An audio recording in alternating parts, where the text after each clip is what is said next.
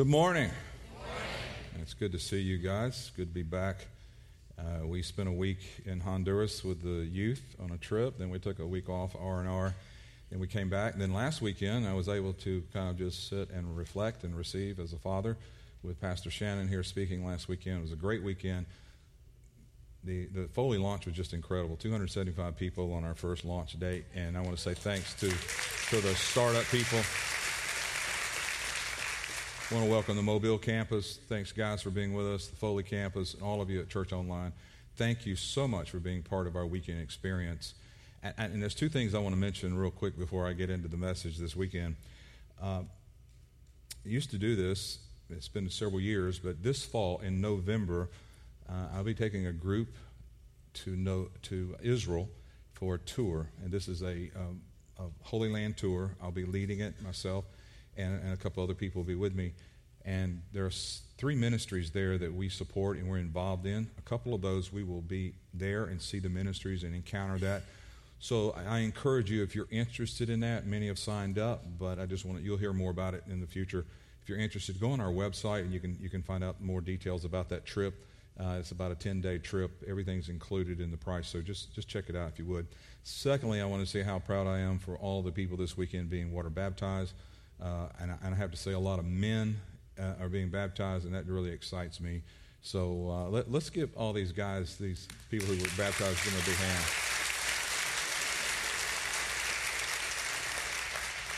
Well, if you have your device or you have your Bible, you can turn to Judges chapter 11. I want to share with you a story and I'm going to read the story before we get into the truth behind this story. This is kind of a hidden story in the Scriptures. And so let's read the story, and then I'll kind of set up where I'm going with this. Okay, Judges 11, verse 1. Jephthah the Gileadite was a mighty warrior. His father was Gilead. His mother was a prostitute. Gilead's wife also bore him sons, and when they were grown up, they drove Jephthah away. "You're not going to get any inheritance in our family," they said, "because you're the son of another woman." So Jephthah fled from his brothers and settled in the land of Tob, where a group of scoundrels gathered around him and followed him. Sometime later, when the Ammonites were fighting against Israel, the elders of Gilead went to Jephthah and from the land of Tob. "Come," they said, "and be our commander so we can fight the Ammonites." Jephthah said to them, "Didn't you hate me? You drove me away from my father's house, and why do you come to me now when you're in trouble?" The elders of Gilead said to him, "Nevertheless," just look past that right now, "we are turning to you now. Come with us to fight the Ammonites, and you will be the head over all of us who live in Gilead." Jephthah answered, "Suppose you take me back to fight the Ammonites, and the Lord gives them to me. We're victorious. Will I really be your head? Will I really be your commander, your leader?" And the elders of Gilead replied, "The Lord is our witness. We will certainly do as you say." So Jephthah went to the elders of Gilead, and the people made him head and commander over them. So immediately he's promoted to be the commander. He goes back to his homeland. Drop down to verse 30. And Jephthah made a vow to the Lord. Here's what he made to the Lord. He said this: "If you give the Ammonites into my hands, if we're victorious and we defeat the enemies of the Lord, whatever comes out the door of my house to meet me when I return in triumph from the Ammonites will be the Lord's, and I will sacrifice it as a burnt offering." Then Jephthah went over to fight the Ammonites, and the Lord gave them into his hands. He devastated 20 towns in Aroer to the vicinity of Minnith and as far as Abel-Keramith, and Israel subdued Ammon. When Jephthah returned to his home in Mizpah, who should come out to meet him but his daughter, dancing to the sound of timbrels? She was only a child. Except for her, he had neither son nor daughter, only child. When he saw her, he tore his clothes. He rent his clothes. This is an outward sign of an expression of heartbreak and dismay. "Oh no, my daughter, you have brought me down. I'm devastated. I have made a vow to the Lord that I cannot break." Listen to this child. This child's 10 or 12 years old. "My father," she replied, "you have given your word to the Lord. Do to me just as you promised, now that the Lord has avenged you of their enemies, the Ammonites. But grant me this one request," she said. "Give me 2 months to roam the hills and weep with my friends, because I will never marry." "You may go," he said. And he let her go for 2 months. She and her friends went into the hills and wept, and she would never marry. And after 2 months, she returned to her father, and he did to her as he had vowed, and she was a virgin. Now, I want you to give me your attention for the next few moments. because I want to talk about this thought, getting past your past. All of us have a past. And some of you have gotten past your past, some of us haven't. Getting past your past. I think that all of us at times have to let some things go. And in this message, this talk, I believe the Lord is going to identify some things in your life that He wants you to let go, and He's going to help you let go of certain things in your life. You see, there's all kinds of factors that influence who we are. There are factors that shape our lives, they shape our approach to life, but one of the greatest factors that affects who we are and shapes your outlook of life is your past. And we all have a past. Everybody has a past. So I want to submit to you that one of the most dangerous and most disastrous relationships you can have is an unhealthy relationship with your past. And so many people have allowed their past, the pain of their past, the problems in their past, to define and even eclipse their life and their future. So this is one of the main reasons that in the Old Testament that God, I'll give you an example of this. God goes to Joshua. Moses has died, and he gives Joshua the baton to take the children of Israel into Egypt. And so he goes to him, and he says to him in Joshua 1:1, you don't have to turn there, but it says, after the death of Moses, God spoke to Joshua and said, Moses, my servant, is dead. Now, Jude tells us that God buried Moses, but God is real quick to tell the new leader of Israel that Moses is dead. And here's why God said this to Joshua, because God understands that if you hold on too dearly to your past, you'll miss the very things God wants you to do in your present and in your future.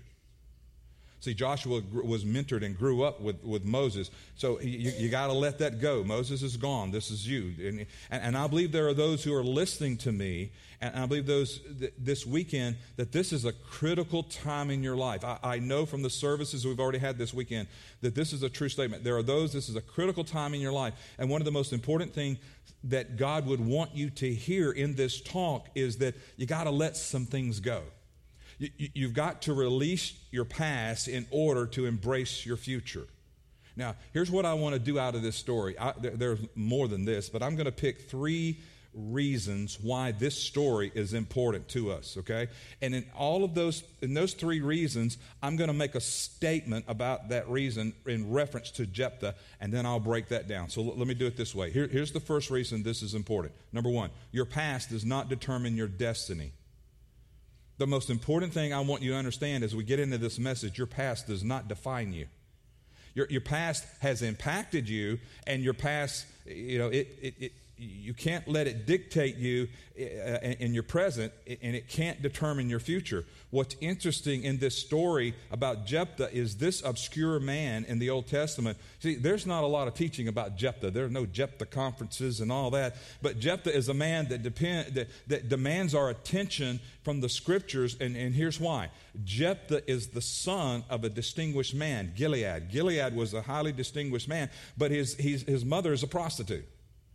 And so in a moment of weakness and terrible judgment, his father, Gilead, visited a prostitute, and in that illicit relationship, Jephthah was born.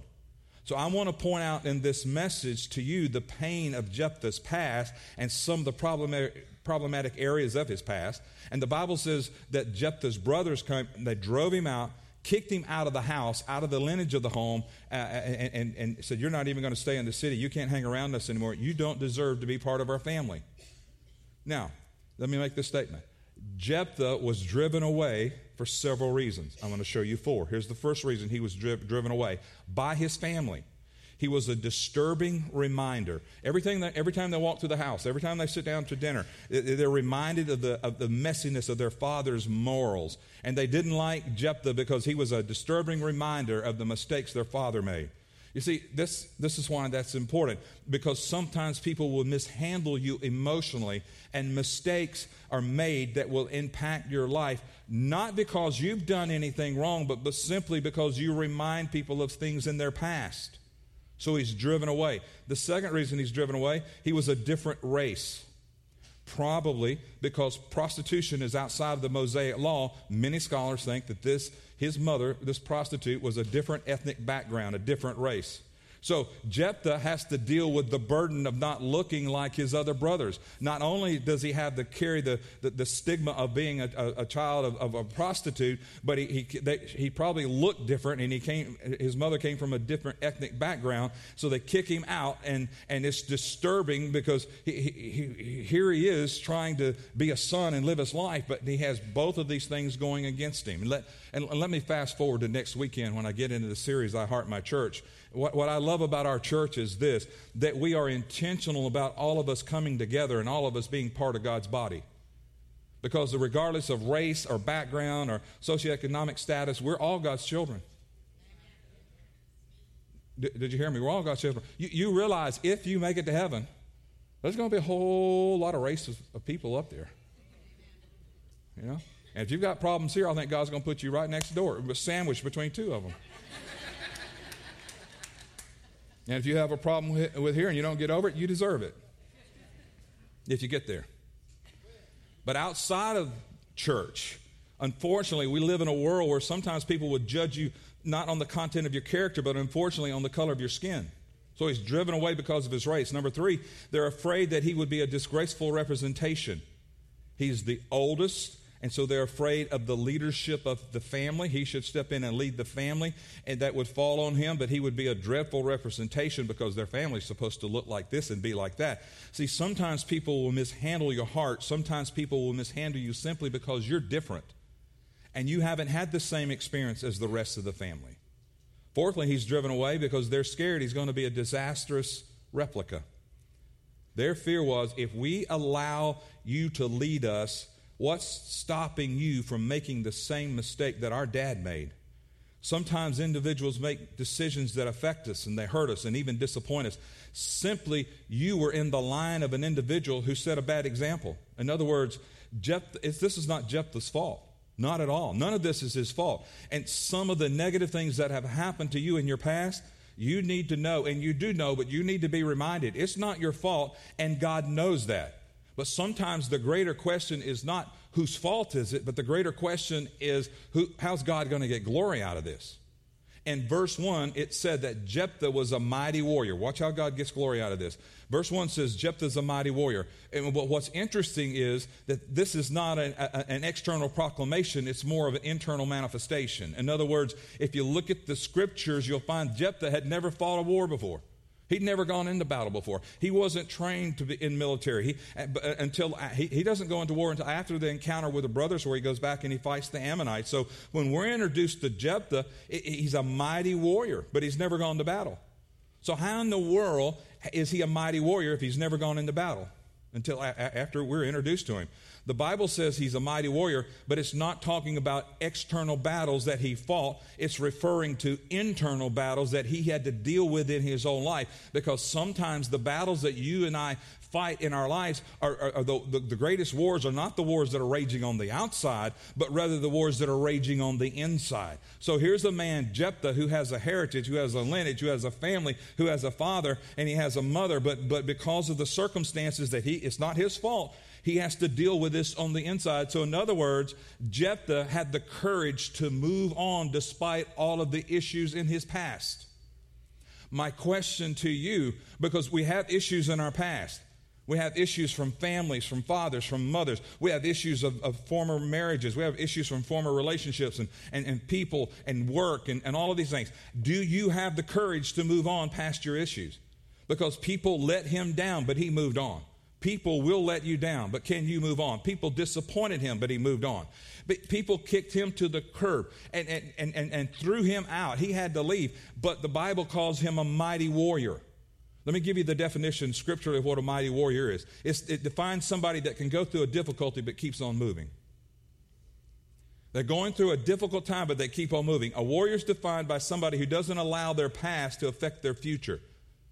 Because winds are going to blow. Storms are going to come. Seasons are going to change, but are you going to keep on moving? So point 1 is the past can't detour you from your destiny. Here's point 2. People can't detour you from your destiny.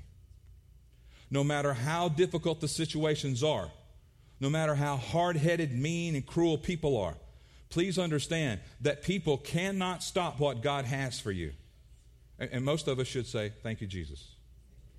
I'm so glad that people can't stop what God has. Every now and then you run into difficult people. Anybody here ever had to deal with difficult people? As a pastor, I've never had to deal with difficult people. God forgive me for lying. No, but here's the thing that you have to understand about dealing with difficult people.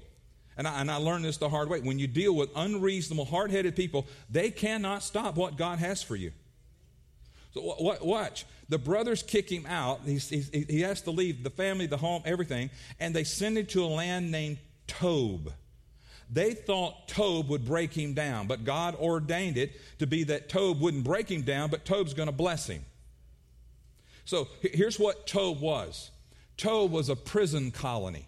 Just like in the scriptures, it has a leper colony. You have leprosy, you go there. There they had a few jails, but they didn't have a prison system. They had colonies. So if you were a thief or a murderer or manslaughter or whatever, and you were found guilty, you had to go live in this settlement, in this colony of that day. In Tob, there was nothing there but murderers and thieves and outlaws. One translation says it's a band of wild men. Those are the kind of people that live in Tob. But his brothers thought, hey, we're going to get rid of him, not just kick him out, but we're going to put him in a situation. We're going to put him in a place that's going to totally mess him up, destroy him. He'll be out of our lives forever. We're going to send you to Tob to be broken, but God ordained it to bless him. So here's my statement. The land of Tob blessed Jephthah 3 ways. Watch. Number 1, it blessed him personally. Jephthah was to be the next judge of Israel, because of his father. He's the eldest son. But watch. Now, I've been talking about the brothers in this. I'm talking about Jephthah now. The challenge in Jephthah's life is that he can't embrace what God had for him because he's so enamored by the acceptance of his brothers. He can't pay attention to what God has for his life because he wants the acceptance of his brothers that hate him. So instead of pursuing God's purpose for his life, he allows his destiny and his identity and his future to be defined by his brothers. What did they do? They kicked him out. He had to go live in this horrible place.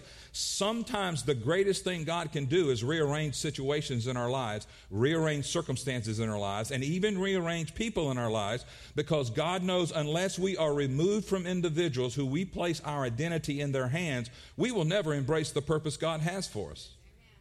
Some of us don't even realize that the greatest thing God has ever done in your life was, and maybe even recently, was to start rearranging situations or rearranging pieces of people groups in your life.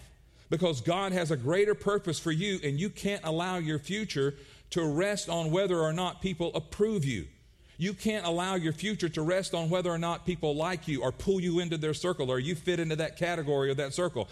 God has something bigger and better for you. So if he has to remove some people from your life so you will focus on him and less on them, God says, I'll do it.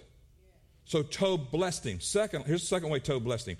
Tob blessed him because he connected with the right people. He goes to this horrible place, but he connects with the right people. He finds his wife. He starts a family. It's amazing how God will bless you in the places you least expect it. But here's what we have to learn. We have to learn to connect with people that are associated with your purpose and not necessarily your type. Now, I'm going to ask your forgiveness on something because I'm going to say something that I need you to forgive me for before I say it. Okay? Because you need to learn to connect with people that are associated with your purpose and not necessarily your type. Your type may be tall, dark, and handsome, but maybe your purpose is short, fat, and ugly. You've got to learn how to connect with people that are aligned with your purpose, not your type. Here's what that means. You need to learn to love those who love you and stop whining and fussing about the people that you want to embrace you. Sometimes the people we want to embrace us are not the people God purposed to be in our lives. So Tob blessed him personally, and Tob blessed him because God put the right people around him. And here's the third thing Tob did. It blessed him providentially. Now watch this. Providentially. His brothers thought Tob was going to break him. Kicking you out of the place, out of the family, out of the home. You're out of here. You're going to go to Tob. But God providentially. Here's what that means. It means that God always takes what the enemy means for our bad and turns it around and uses it for our good. That should be, thank you, Lord. That's what we should say there. And there's a scripture, and I'm so thankful for the scripture that says, all things work for the good to those that love the Lord and are called according to his purpose. They thought it's going to break him. get rid of him. It blessed him providentially. Here's why. In the Hebrew, the word Tob, here's what it literally means. It means good. They sent him to good. When the Bible says he settled in the land of Tob, it's literally saying he settled in the land of good. On the surface, it might look like it's a messed up situation, and who wants to live in a prison colony? It looks like it's a messed up situation. On the surface, it might have looked like a situation that was undesirable, but beneath the surface, and listen, we can't see beneath the surface most of the time. That's where you have to trust in the Lord. But beneath the surface, God says, I know exactly where I'm going to take you in your life. I have good for you. I have a place called good. God says, I know what I'm doing. I'm going to put you in a place that may not be attractive, but it will grow you. If you're always dependent on everyone else's approval and affirmation from all these people groups outside, you're not going to grow unless the people accept you and the people pat you on the back and you feel accepted from them. God says, no, I want you to grow so that you're accepted and you know who you are in me. It's a place that's purposeful, and it's ready for you, and it's ready for you to birth what you have in you. So he goes to this place so what's in him can be birthed, because he's supposed to be a judge of Israel. It's the place that God providentially puts in us because it's a good place. The next time you see people that spoke doom and gloom to you or were negative to you and say, well, that marriage will never work, that job, that career, you're going to start that business, you're going to do this.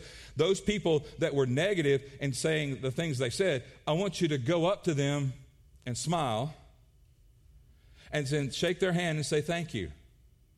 Because I know you thought I was in a place that was going to break me, but God was sending me in a place that was going to bless me.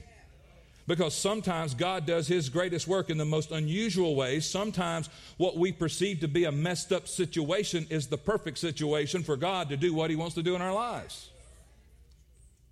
So let me recap. Number one, your past doesn't determine your destiny. Number two, people can't detour you from your destiny. Here's the third part. This is the most important part. I want you to capture this. This is just, it's just a profound truth in the scripture. You're going to see something turn in a minute. So watch this. Number three. Failure to let go of your past will destroy your destiny. I know people struggle with their past. I hear it all the time. I hear people say, about a family member or a friend or a business partner, all these things. It's interesting that Jephthah is doing well in Tob. He's married, he has a child, he has friends. The brothers come back into his life. Hey, he says, why are you coming back? It's interesting when people don't want you at one point and then they come back when they say, oh yeah, I knew you had it in you the whole time. Liar, liar, pants on fire. When the brothers came roaring back into Jephthah's life, what they bring is all the pain that they represented. He's gone, he's transitioned, he's got his family, he's got his home. Now here comes pain back. You see, they didn't come back to congratulate Jephthah that he was doing well and had a family or to visit. They came back because they needed him. Be careful when people come into your life, not for who you are, but what they can get from you. So the brothers come back and they say, would you come and lead us and be our commander? And the real test, whether you trust where God is leading you or whether you trust the people God's put in you, is when the people from your past start coming back into your life. Are you going to fall back to them or are you going to stick with God? How you handle people from your past says a lot about your trusting how God is leading you and the people he has put around you. But Jephthah is faced with a difficult decision because his brothers ask him to come back and lead them. Now here's what's so interesting. Jephthah desires the approval of his brothers. That's what he's longing for.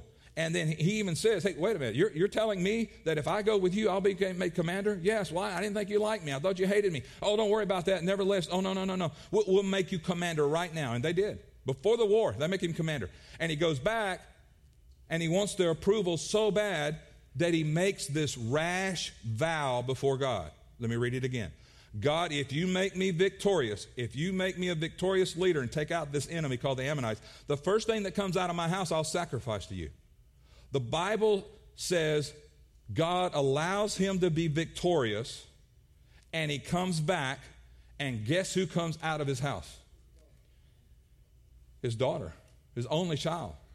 Skipping and singing and celebrating. Dad, we're so proud of you. The enemy's defeated. Dad, you're the hero, you're leader. And the Bible says he tears his clothes. It's an outward sign of grief and pain and agony. He rents his clothes because he recognizes that he has destroyed his future and that there was some lingering stuff in his past that made him make this rash vow. Watch. If you have things in your past that are still lingering and holding on, then you make rash vows about things. I've had kids as a children's pastor, a youth pastor say, I'll never be divorced because my parents did this, and I'll never do this because this, and they're making rash vows. So that's exactly what he did. He makes this rash vow, and it's going to destroy his future. And so to the end, to where now he's on the verge of having to sacrifice the right people. So here's my statement. Jephthah wanted the approval of the wrong people so bad that he's willing to sacrifice the right people. God has right people in your life. You're going to see this daughter in just a minute, how she's so right in this situation. God puts the right people in your life, and don't sacrifice them because you want the approval of the wrong people. So here's what I want to say about that statement. Number one, I want to submit to you that nobody else has to die. Because Jesus was willing to die, nobody else has to be sacrificed. Your family doesn't have to be sacrificed. Your marriage doesn't have to be sacrificed. Your children don't have to be sacrificed. Your dreams don't have to be sacrificed. Your career, your job, it doesn't have to be sacrificed. None of that has to be sacrificed. My question for you to ask yourself internally is, how many of you are in Jephthah's shoes? The question is, are you in Jephthah's shoes? Because if you are, you need to make sure that you got stuff in your past. You need to let it go. Because not that you hold on to those, you don't hold on to those who rejected you, and don't hold on to the approval of that group. Man, if I could get in that group, if those people will approve me.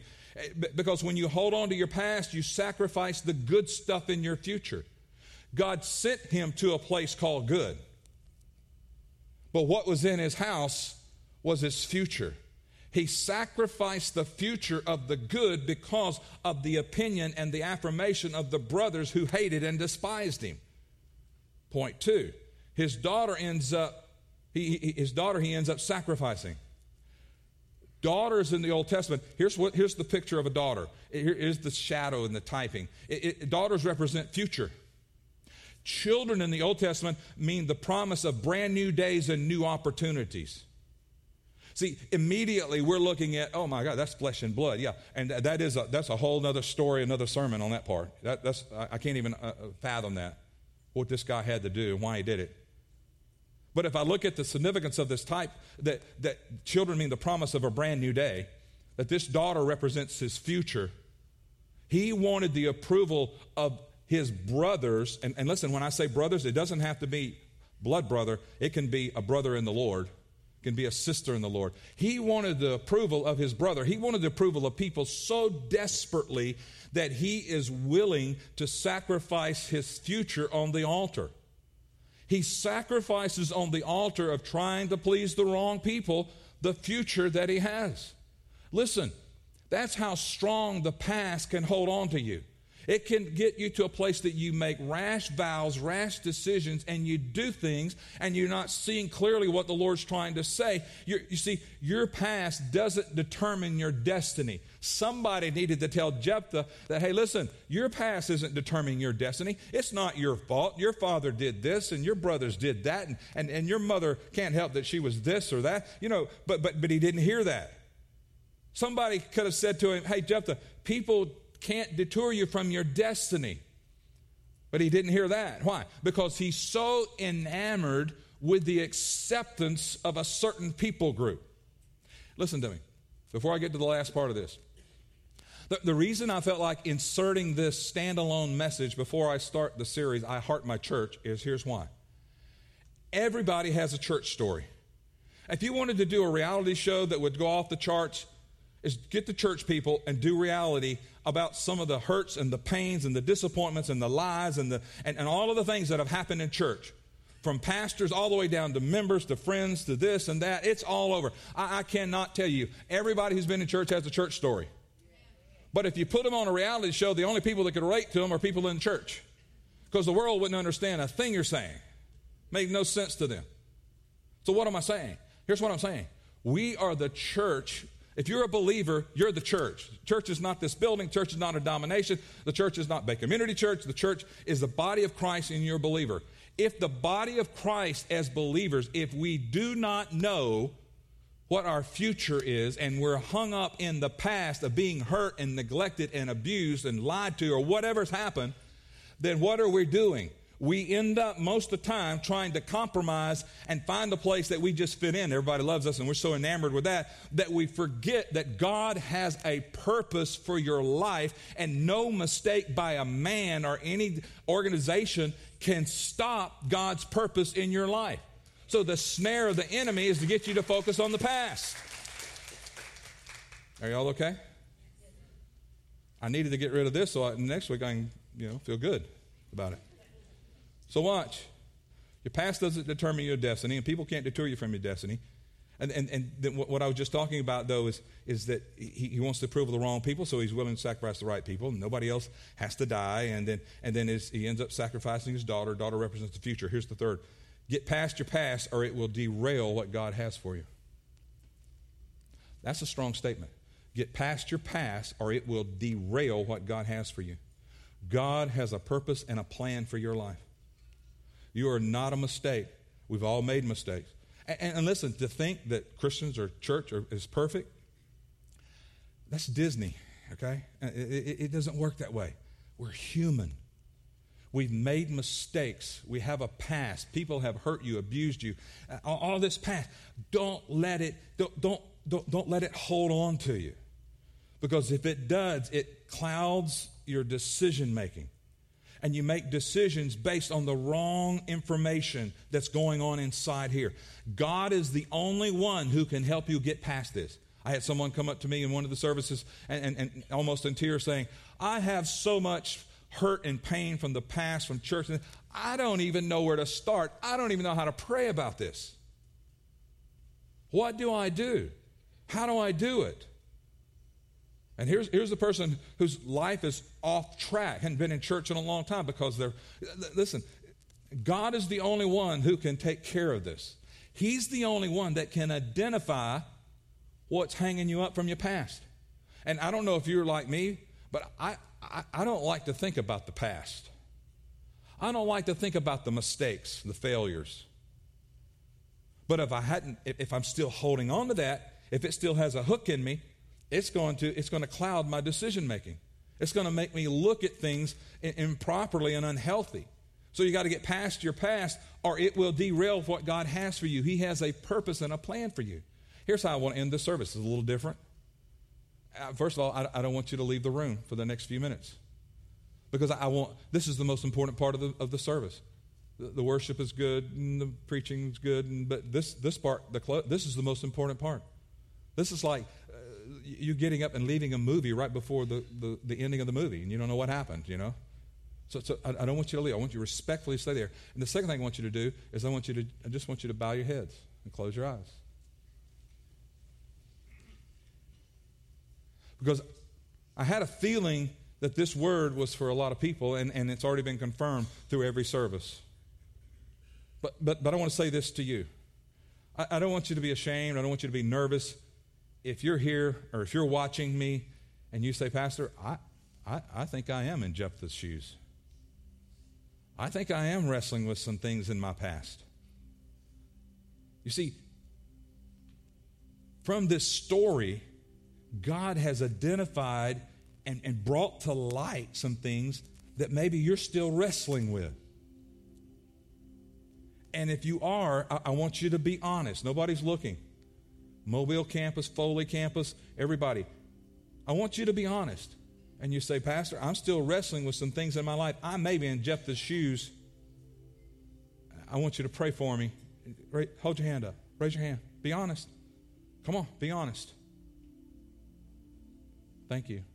See, in every service, this has been about 30-35% people raising their hands. People who are still having things in the past they can't get past. I want to pray for you. And in a moment at the end, there'll be a group of people who want to pray with you. Because sometimes you can't do it yourself. Just like the lady who didn't know what to do. She can't do it by herself. She needs somebody to help and pray with her because she's so hurt and so bruised from the pain. So somebody will be here to pray for you in just a minute, but I want to pray for you. Father, in Jesus' name, I thank you for allowing me to share this word. I thank you for those who have received it. I thank you for every hand that was raised. But Lord, in this moment of this service, we acknowledge it's so easy for us, Lord, to want approval or acceptance of some people or even some things in our past. But we thank you that our future is better than our past. So, Lord, we're not going to look back and rehearse what we could have done or should have done, but we're going to look boldly to you because you are the author and the finisher of our faith. Father, I ask you to raise up in us strength and fortitude to not spend unnecessary time on our past. Because, Lord, you've released us from our past. You've forgiven us of our sins. But, Lord, let us focus on today and tomorrow, the future, opportunities in front of us, plans, that you have for us. Because, Lord, you told us in your word that you know the plans you have for us. And your plans that you have for us are to prosper us and plans to give us a hope and a future. So, Lord, I ask you to break the burden of the past off the lives of every Jephthah that raised their hands. And even as this service ends, may the weight and the yoke of the past be lifted off. In Jesus' name, amen. God bless you.